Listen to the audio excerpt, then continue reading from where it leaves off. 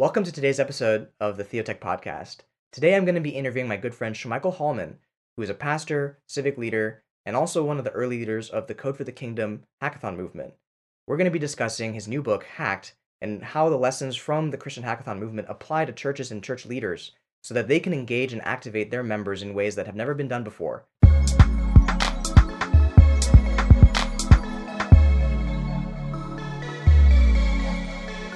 So I think that I met you the first time, it was through Code for the Kingdom, and I think you actually came to one of the live events, and we met in person. Is that right? Yeah. I can't remember which one, man. It must have been maybe the either it was San Francisco or it was the first Seattle event, man. The first Seattle event. I think that's what it was, because I wasn't Yeah. there in the San Francisco one yet. Okay. Um, Okay. Yeah. but yeah, and then we did a call afterwards, right, where we talked about Code for the Kingdom and some of the things, the projects Yep. that we were doing. Yep. So And we were trying to kind of document, some of the early technologies that were coming out, and trying to highlight the weekends. so how did you get connected to Code for the Kingdom in the very beginning?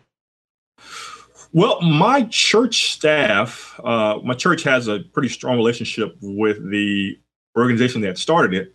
So I saw an email about 2 weeks before the very first hackathon, and I was like, "Wow, this is pretty interesting." I wasn't new to hackathons. I'd actually gone to a few startup weekends that were like in the South, but I'd never seen one or heard of one that was rooted in a Christian tradition. Mm. And so there was a number there. So I called the number, try to find out more information. It happens to be Chris Armas. We talked for probably an hour and a half, and I'm like, you know what? I'm sold, dude. Like I will be, I will be there. So I hopped on a plane and went out to the very first one, man. And I've been a part of it in some way, shape, or form ever since then. Wow, that is pretty cool. So that was a really quick decision on your part. Yeah, I mean, it was like the moment that I got off the phone with Chris, I was sold, man. I said, I really want to go and check this out. And then when I got to the hackathon, to see elements of prayer and worship Mm. and collaboration, I was like, tell me when the next one is. I'll be there, Mm. and it was happening. It was a few months later in Austin, I believe, and I hopped on a mega bus, and it was like a 11-hour journey on a bus to get there. But I mean, it was just as fruitful as the first one. That's really cool. And so you've been with Code for the Kingdom from the very beginning. You've seen it firsthand from its inception to what it's become today. And as I understand it, you've collected and synthesized all of your experiences and your thoughts about it into a book that you're going to publish very soon. Yeah. I would try to just write down what I was seeing at each one.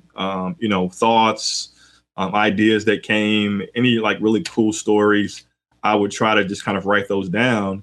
And I guess probably about a year ago, I started thinking through, you know, just some of the hackathons and some of the people that I'd met, and one of the things that I saw in a couple of cities was that the individuals who were coming, as I was having conversations with them, these were people who, even though they were members of a church, for the most part, were not actively or heavily involved in the church. And I was like, wow, that's interesting that a person would come to one of these events, which is 52 hours, and give up an entire weekend after they probably Mm, worked, 40 or 50 hours. yeah.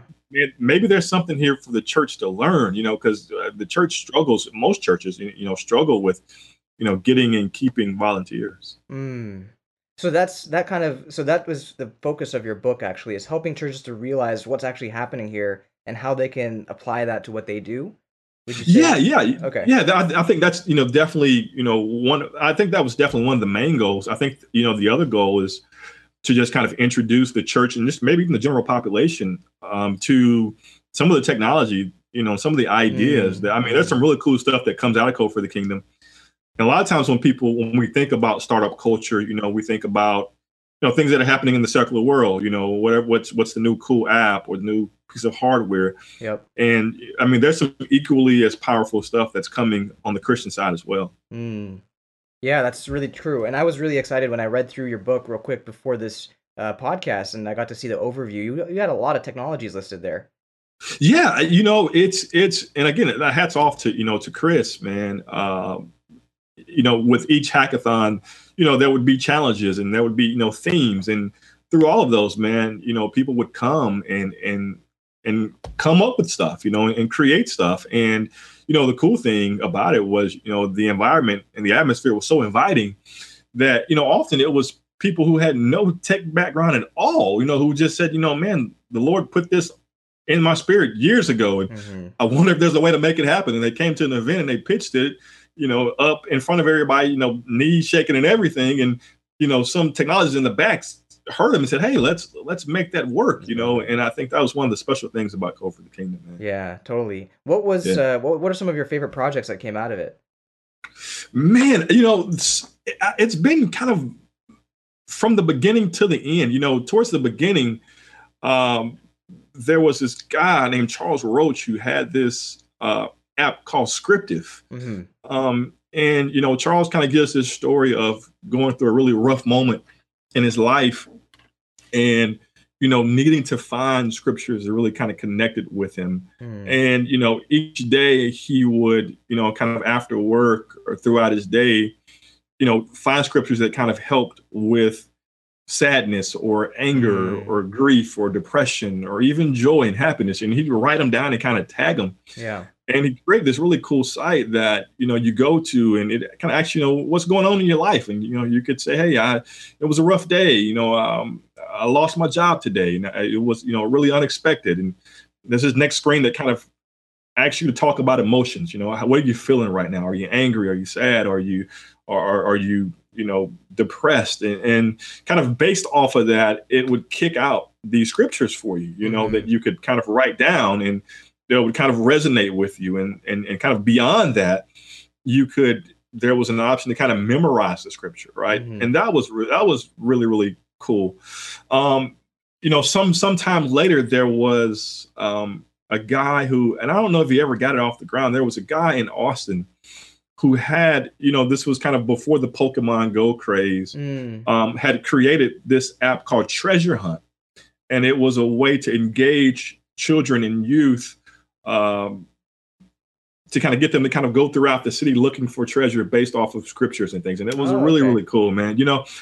People have just come up with some really cool stuff. I think even what you did with Ceaseless, man. The first time that I saw that, and the power of, hey, we're on social media all day anyway. The average person is spending hours on social media.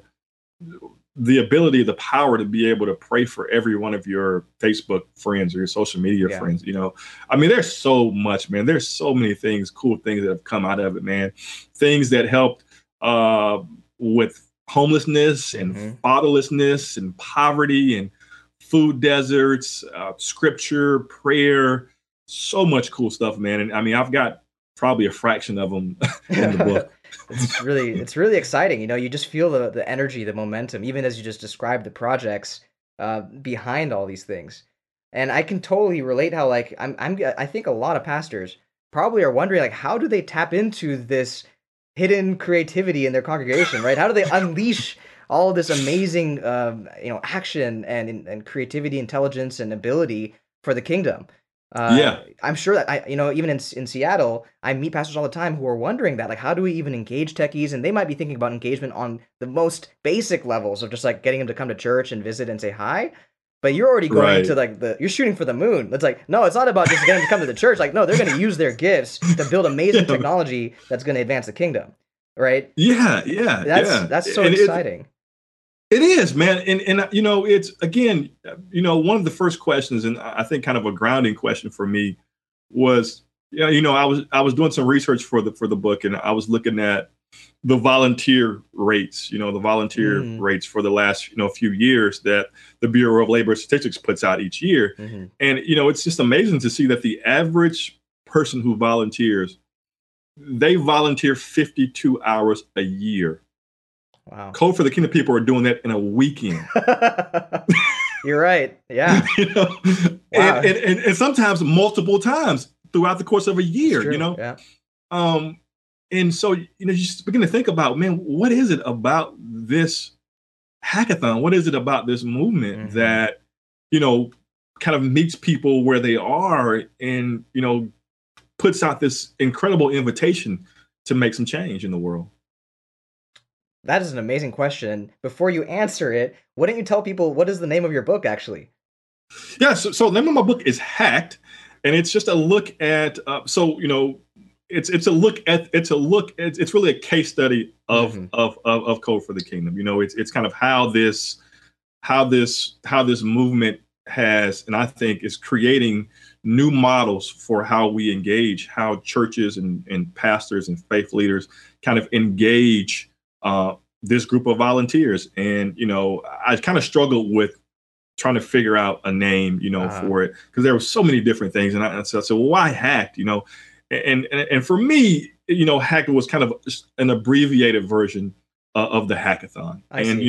What I was seeing at the hackathon was all of these really complex and pressing, issues, social issues and spiritual issues. And, that were not new problems. I mean, they're age-old problems. How do you get people to read the scripture more? How do you get people to have an engaging prayer life? How do you deal with poverty in an inner city neighborhood? I mean, those are not new problems. But what we were seeing was people who were bringing new solutions to the table. And so I thought, hey, I think, within the church, this issue of not enough volunteers or not enough of the right volunteers has been an age-old problem. Yeah. How about we try to hack that problem and come up with some new solutions? So that's where the name Hacked came from. Let's hack that problem where we don't have enough people who have the skills, and there's a new way to do that. This model that you're talking about. Yep. So I read through the book, and one of the differences I was really intrigued by was when you talked about asking to versus asking for. Yeah. Can you talk a little bit more about that? Yeah, so in the context of that is, I think, where church leaders kind of get not necessarily wrong, but I think a place where we can begin to maybe shift or pivot is, asking people to something as opposed to asking people for something. Asking people for something is an appeal for help. We need someone in the children's ministry, or we need someone to fix the website. Yep. But asking someone to something is an invitation to make an impact, right? It's and sometimes it's the same topic. It's just you've come at it from a different way, right? So you think about the Code for the Kingdom hackathons. There was never a hey guys, we've got this issue over here, come help us. It was always, let me enlighten you on the state of poverty in this city. Let me enlighten you on the state of homelessness in this city. And let me invite you to something where you can make a very real impact, where you can connect with people who have similar passions, who have similar skills, maybe even similar thoughts about how to deal with it. And then let's come together collectively and try to tackle this issue.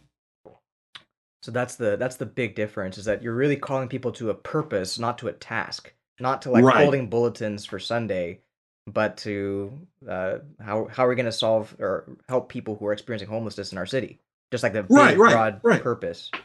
And I think even with, say the bulletins, right? I mean, that's something that has to happen, right? I mean, you need that. But I think it's just, in terms of how do you frame that, right? That bulletin is more than just a bulletin.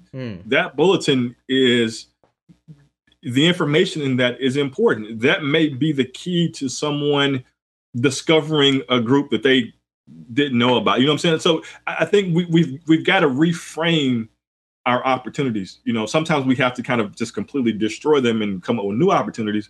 But sometimes it's just taking our existing opportunities and just even asking ourselves, man, why would I want to do that? I think that's a great question. How would you actually write a volunteer job description for the bulletin role, for example, so that it becomes exciting? What would you do? Yeah, well, I think you very much kind of approach it as though as how Chris approached challenges, and it's going to vary greatly, with, if it's the children's ministry or, it's well, let's start. Let's say it's the youth ministry, right? Okay. And you need people to come there, right? Yeah. I mean, there are so many issues that a teenager faces right now. Online bullying is at an all-time high, right? As kids interact online and social media, I mean, there are the suicide rates, particularly amongst Black young teenagers, is skyrocketing because of the bullying that they're going through, that they're encountering, and they don't really know how to deal with. Or you've got a lot of kids who are kind of into the online gaming sphere, right? And I think the volunteer piece becomes not, hey, come in, it's not so much about, snacks or about, kind of just being there. It's about finding ways to see where these kids are, to, seeing the spaces that they play in, and then finding like really cool ways to go after that, right? And giving people that freedom to pursue them, to pursue new ideas and new ways of reaching them. Right. So, kind of another thing, and I felt this very strongly since coming through Code for the Kingdom. And it's a scary thing for pastors, I think.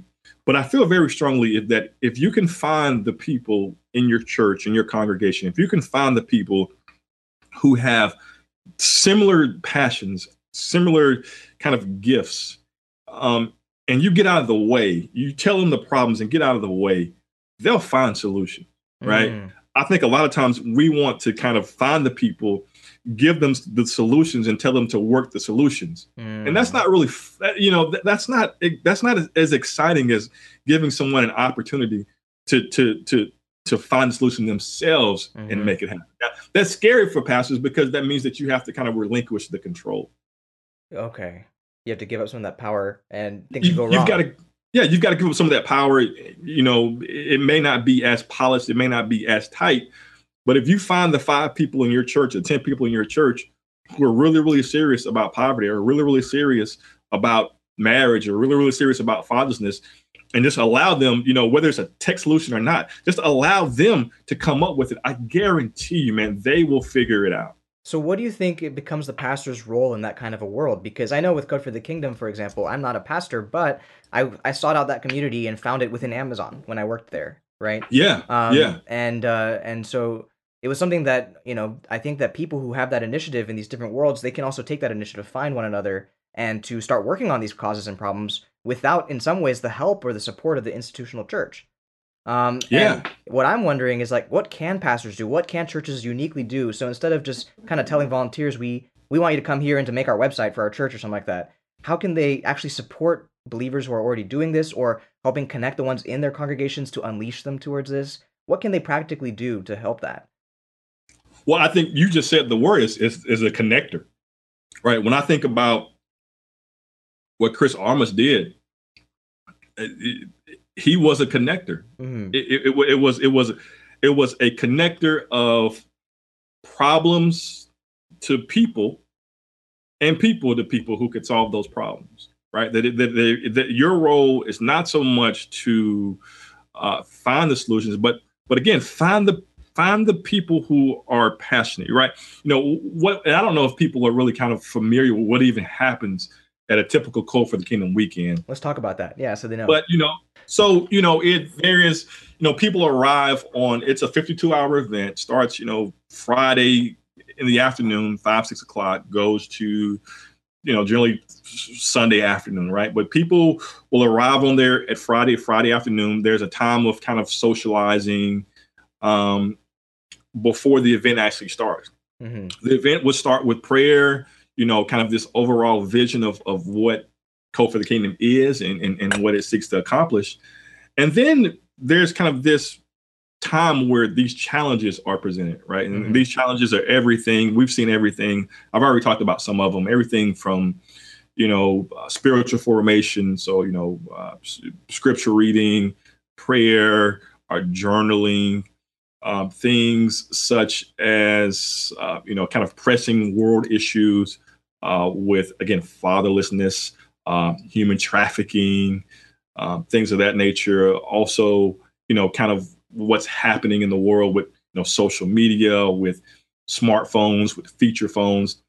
And so there's the kind of time to kind of talk about what's happening in these areas, and people from that point get to kind of self-select. They kind of begin to think about, man, what interests me, right? Yep. And then after that, there's a time where people get to pitch, and I mean, if you've ever watched Shark Tank or anything, you kind of know how these things go. A person gets in front of a crowd and say, I have an idea. I've always wondered if we could create a way to pray for my Facebook friends, or if there was a way for me to, find some like-minded people at my church, right? Mm-hmm. And out of a group of maybe 100 people or 115, 130 people, you may have 15 or 20 pitches. And then the rest of the group kind of says, hey, I like your idea. Let's make it happen. I like your idea. Let's make it happen. I like your idea. Let's make it happen. And, from about 8:30, 9 o'clock on a Friday until Sunday, man, people work to make that idea happen. And, and some of these people are super tech-minded people who, work at Amazon and Facebook and Google in the daytime, and, are extremely gifted in app development or graphic design. Mm-hmm. Some of these people are just everyday, quote unquote, everyday people, who maybe work at the supermarket, mm-hmm. or, who have some profession that's not tech related at all. Yeah. And to say, I've always had this idea, I heard my pastor preach this sermon, and I wonder how we might be able to solve it from a technology standpoint. And it's really, really amazing, man, to see what happens. There's no mandate given. There's no, really super amount of framework. It's just, hey, you all feel passionate about this. Let's figure out what you can come up with, mm-hmm. right? And I think that's the role that pastors have to begin to play. One of the things that was that was always interesting, still interesting to me as a pastor, man, is there's Sundays where sometimes in like a row, like a pew, like a row of chairs, maybe say 20 chairs, right? Yeah. And there have been Sundays where there'd be a guy who would come up to me sitting on a row saying, hey man, I'm really struggling with, an addiction issue right now. And I just want you to pray for me. I don't want you to tell anybody. I just want you to pray for me.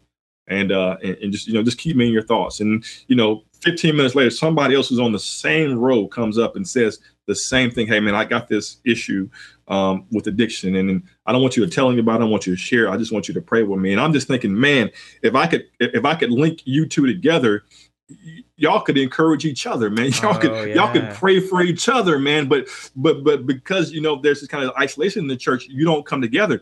And it's the same thing with talents. It's the same thing sometimes, often with spiritual gifts, And I think shifting to a role of connecting people together, finding the people who have similar passions, similar gifts, similar spiritual giftings, and who have passions about particular things, and just let them go, man. Mm-hmm. That's powerful. And do you feel like, I guess, what makes it hard to do that? What makes it hard to change, to kind of reframe the role to become that connector? Or is it just exhausting because you just have too many connections? You got 20 people coming up to you, and you just can't handle all these relationships. Yeah, I think that the thing that I've seen is, pastors do this anyway. I think most pastors are doing this, in terms of the amount of kind of work that it takes. I think pastors are doing it. They're just not doing it in that way. But I think for what I've discovered, for the most part, is it's just fear. They're just scared that these people are not going to see it through. They're going to do something that doesn't quite line up with, the vision of the church or whatever. Mm-hmm. And again, I just, and certainly you're more than welcome to think that could be the case. And it may be the case. But what I'm saying is that right now, in most churches, 20 to 30% of the people do all of the work. Wow. And some of us have accepted that and just said, hey, it is what it is. And we'll just run the people that we have in the ground. Yeah. Some people have tried new things. And I'm saying, hey, if you're looking to try something new, here's some groundwork. Here's a model that may work for you. Here's a way for you to not only engage the people in your church, because I think sometimes when we think about volunteer experiences, we just think about the people in our church. Yeah. Here's a way for you to perhaps engage someone outside of your church so that, and I'll say this and then we can move on, Chris. So many times, people for our church, right? The only time that we communicate with the public is when we have something. Hey, it's Easter service, come to us. It's Thanksgiving or Christmas service, come to us, right? And I think that's led to like a consumerism that exists in a lot of American churches. But I wonder how it may look to say, hey guys, we've got this amazing opportunity for you right now to make an impact in this community, right? So now I'm calling you to something. Whether you're a church member or not, just you, hey, you're within a 3-block radius of our church. We're going to do something that's pretty amazing to shake up this community. We'd love for you to come and hear about it, right? And like I'm not asking you to join the church. I'm not asking you to give or tithe or anything like that. I just want you just to come and apply some your passion, your skill set to this thing. I think we could see some really cool things happen. That's really cool, Shamichael. And I definitely felt as a participant myself at Code for the Kingdom, something that was unique about it was that it's a place where you experience people serving one another with their gifts, like nothing else that I really experience. It definitely doesn't feel like that consumerist mindset of like I come to church, the staff or whoever volunteers do stuff for me, and then I go. That I just have to go and be a volunteer and get burned out and just give my time for free as free labor to do this thing. It's because it's connecting this massive need with my own giftings and passions and other people who are also giving so generously, and then we're doing it all together and we're helping each other out. It just it's such a different kind of atmosphere. And it just felt like this is what the Bible talks about. Love one another, lay down your life for one another, serve one another. It was very different, but feels good. That's what I remember feeling like as a participant. I mean, even with, and I'm sure you've experienced this, with all of the Code for the Kingdom hackathons, there was generally some type of prize that was out there, right? I mean, it wasn't necessarily the thing, but there was generally a prize out there. But I've gone to, kind of just secular hackathons where the prize was the thing, hey, you're going to get out for this weekend for $10,000, and people get in and they're like, hey, I only want the best of the best on my team. If you don't have this skill or that skill, like, just go to that team or whatever. Right. And I think one of the things I know one of the things that intrigued me so much, particularly when we were in Austin, man, that second Code for the Kingdom hackathon, there were times throughout the weekend where entire teams would just stop what they were doing and go to another table and say, hey, what are you guys doing? Like, can I help you? Like, is there something? And you would never see that at kind of a traditional hackathon, and I think, to Chris's credit, he was very intentional about kind of creating that atmosphere and making it okay where people could do that, where people weren't necessarily, people were looking for, to win the prize so they could have some money to kind of keep their app going. But just that community and that spirit of collaboration, man, I think our churches would do well to be able to have that happen throughout a weekly basis, man. Yeah. I think that's exactly kind of applying the Code for the Kingdom model to pastors. It's not coming to a community where they have the answers and like you're just part of like this community that already has it all figured out. It really is like, guys, we're all facing this problem. We're all kind of driven by the urgency of the now. And we never have the ability to think long term, and we don't have a way to minister to these people who have so many gifts, but in our churches they just can't use them. So what if we kind of figure out together what it looks like to create that space for them to use those gifts for the kingdom? And it may not be only inside church on Sunday. It might, it's throughout the week. Exactly. But we don't know what the answer is, so we kind of need to get together to figure it out together, right? A group that did that, something that could probably go a long way, and that would be kind of like the Code for the Kingdom model in the sense that you just kind of let them loose. Here you go. Absolutely. Here's the problem. You guys figure out how to solve that. Yeah. Absolutely, man. One of the things that you mentioned about Code for the Kingdom, you had a couple values that you called out, right? And I can read them out because I have them here. It says one of them is that it's seeing the uniqueness of every person. It's creating opportunities for significance. It's meeting the need for cross-functional, highly collaborative environments. It's giving people opportunities for mentorship. It's community building. It's a passion-driven approach instead of a personality-driven approach. And there's also rewards.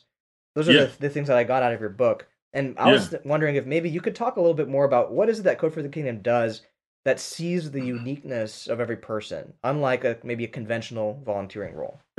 Yeah, I go back to the time to pitch, right? That Friday night moment when you've got to get up and pitch, and for most people, stats would say that public speaking is like the most feared thing. That's like the one thing that most people just don't want to do. Yeah. Right. And so to get up in front of a group of people and say, hey, I have an idea, it takes a lot. Right. And one of the things that I consistently saw with Code for the Kingdom were people who, in Austin, for instance, it may have been one of the last hackathons in Austin. Everyone had gone up. Everyone had gone up and gave their pitch, and there were some phenomenal things. And then, Chris came up and he was like, "Man, I just feel like maybe there's someone else here that wants to share the pitch. You're welcome. You can come here. It's okay. We're not going to judge you. Everyone is unique. Everyone, God gave you that idea or that vision. It's okay for you to come up." And there was a lady who came up and she said, I've been writing down, like, for a good part of my life, all the promises of God.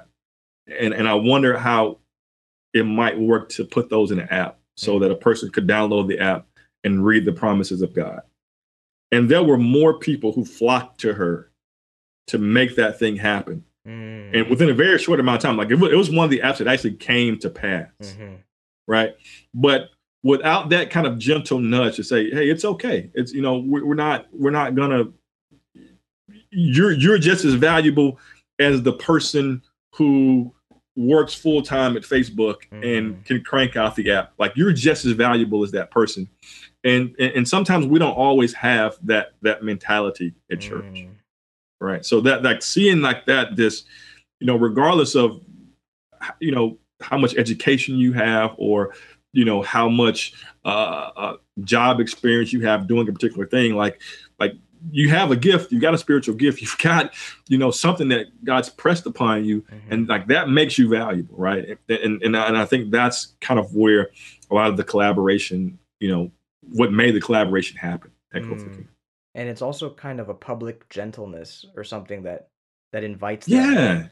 Yeah, absolutely, man. Because they wouldn't maybe normally be the type that would want to promote themselves and put themselves out there, but because they feel safe and they're invited to come forward, their ideas can become real. Right. Now, so what makes that so much more powerful is the mentorship, right? Because people want to come, people want to be, a lot of like what draws people to volunteer, and this is again going back to that Bureau of Labor Statistics, in terms of when they ask people, well, why do you volunteer? There's a significant amount of people who said, I volunteer because it helps me learn something new. Right. So think about the times, and I'm talking specifically to like the pastors and church leaders right now. Think about the times where you've made that invitation to help someone learn something new, but then you never gave them the freedom to learn it, and you never connected them with people who already knew it. Right. One of the cool things at Code for the Kingdom, at the end of every event, we would do a survey to ask people, what did you like about the event? Right. What should we keep doing? What should we stop doing? And almost without fail, at the top of people's list was mentorship. And so what we would do, and you know this very well, Chris, because oftentimes you've been one of the mentors, right? is approach people, who were experts, subject matter experts, and said, hey, would you be available over the course of this weekend? Would you be available to give 30 minutes of your time to a person, to talk to them, to help them think through their idea, think through their concept, right? And that was so important because, we were the mentor, the caliber of mentors. These were people who were executives. These were people who had founded companies. These are people who had done the work, who these people probably would not have access to in any other way. But I've come and I've pitched an idea that I'm not sure about, but I'm getting this kind of gentle affirmation from the crowd. And I have access to someone who's done this and is willing to kind of walk with me and talk with me through this weekend, and maybe even more if I needed it. That does wonders for people, right? Because now I've learned a new skill. I've opportunity to kind of practice it, and then I can kind of sharpen it by talking to people who've done it. Very cool. Yeah. So, for people who are interested in learning more about not only Code for the Kingdom, but how that model can apply to their churches, um, how can they learn more? Well, I would definitely encourage you to get the book. By the time this was published, the book will definitely, the ebook will be on Amazon, and I Okay. would definitely encourage you to get the book and read through it. I've made the pledge that any profits that I get will go to help additional Code for the Kingdoms, or to help get the word out about this model. Yeah. So I'm definitely not trying to Can get you rich or anything can off you of read the this. book? Can you read the title of the book and the subtitle one time just for the recording so that we can also share that? So what's the name? I'll prompt you. All right. Can you tell us the name of the book again, Shamichael? Sure, sure. So the name of the book is Hacked, Hacked. And the subtitle is. The subtitle is oh wow. If you hadn't asked me, I could have told you. The subtitle is how a Christian hackathon is challenging the model of engagement in churches. So, if you want to learn more, the name of the book is Hacked: How a Christian Hackathon is Shifting Traditional Engagement Models and Creating an Ecosystem for Life-Transforming Technology. It's by Shamichael Hallman. You can find it on Amazon by November 7th. And all the profits are going to go to funding further Christian hackathons like Code for the Kingdom and spreading the word about this new model so that pastors and churches and anybody in the body of Christ and also people who might be interested in these causes can be activated to use their gifts for good. Yeah. So the name of the book again is Hacked: How a Christian Hackathon is Shifting Traditional Engagement Models and Creating an Ecosystem for Life-Transforming Technology. Thank you so much. That's going to be the Theotech podcast for today. If you'd like to get more stories about how God is working in and through the tech industry and activating believers to use their gifts to advance the gospel, you can sign up for our newsletter through the link in the description below. If you'd like to support us in telling more of these stories, you can support us on Patreon also through the link in the description below.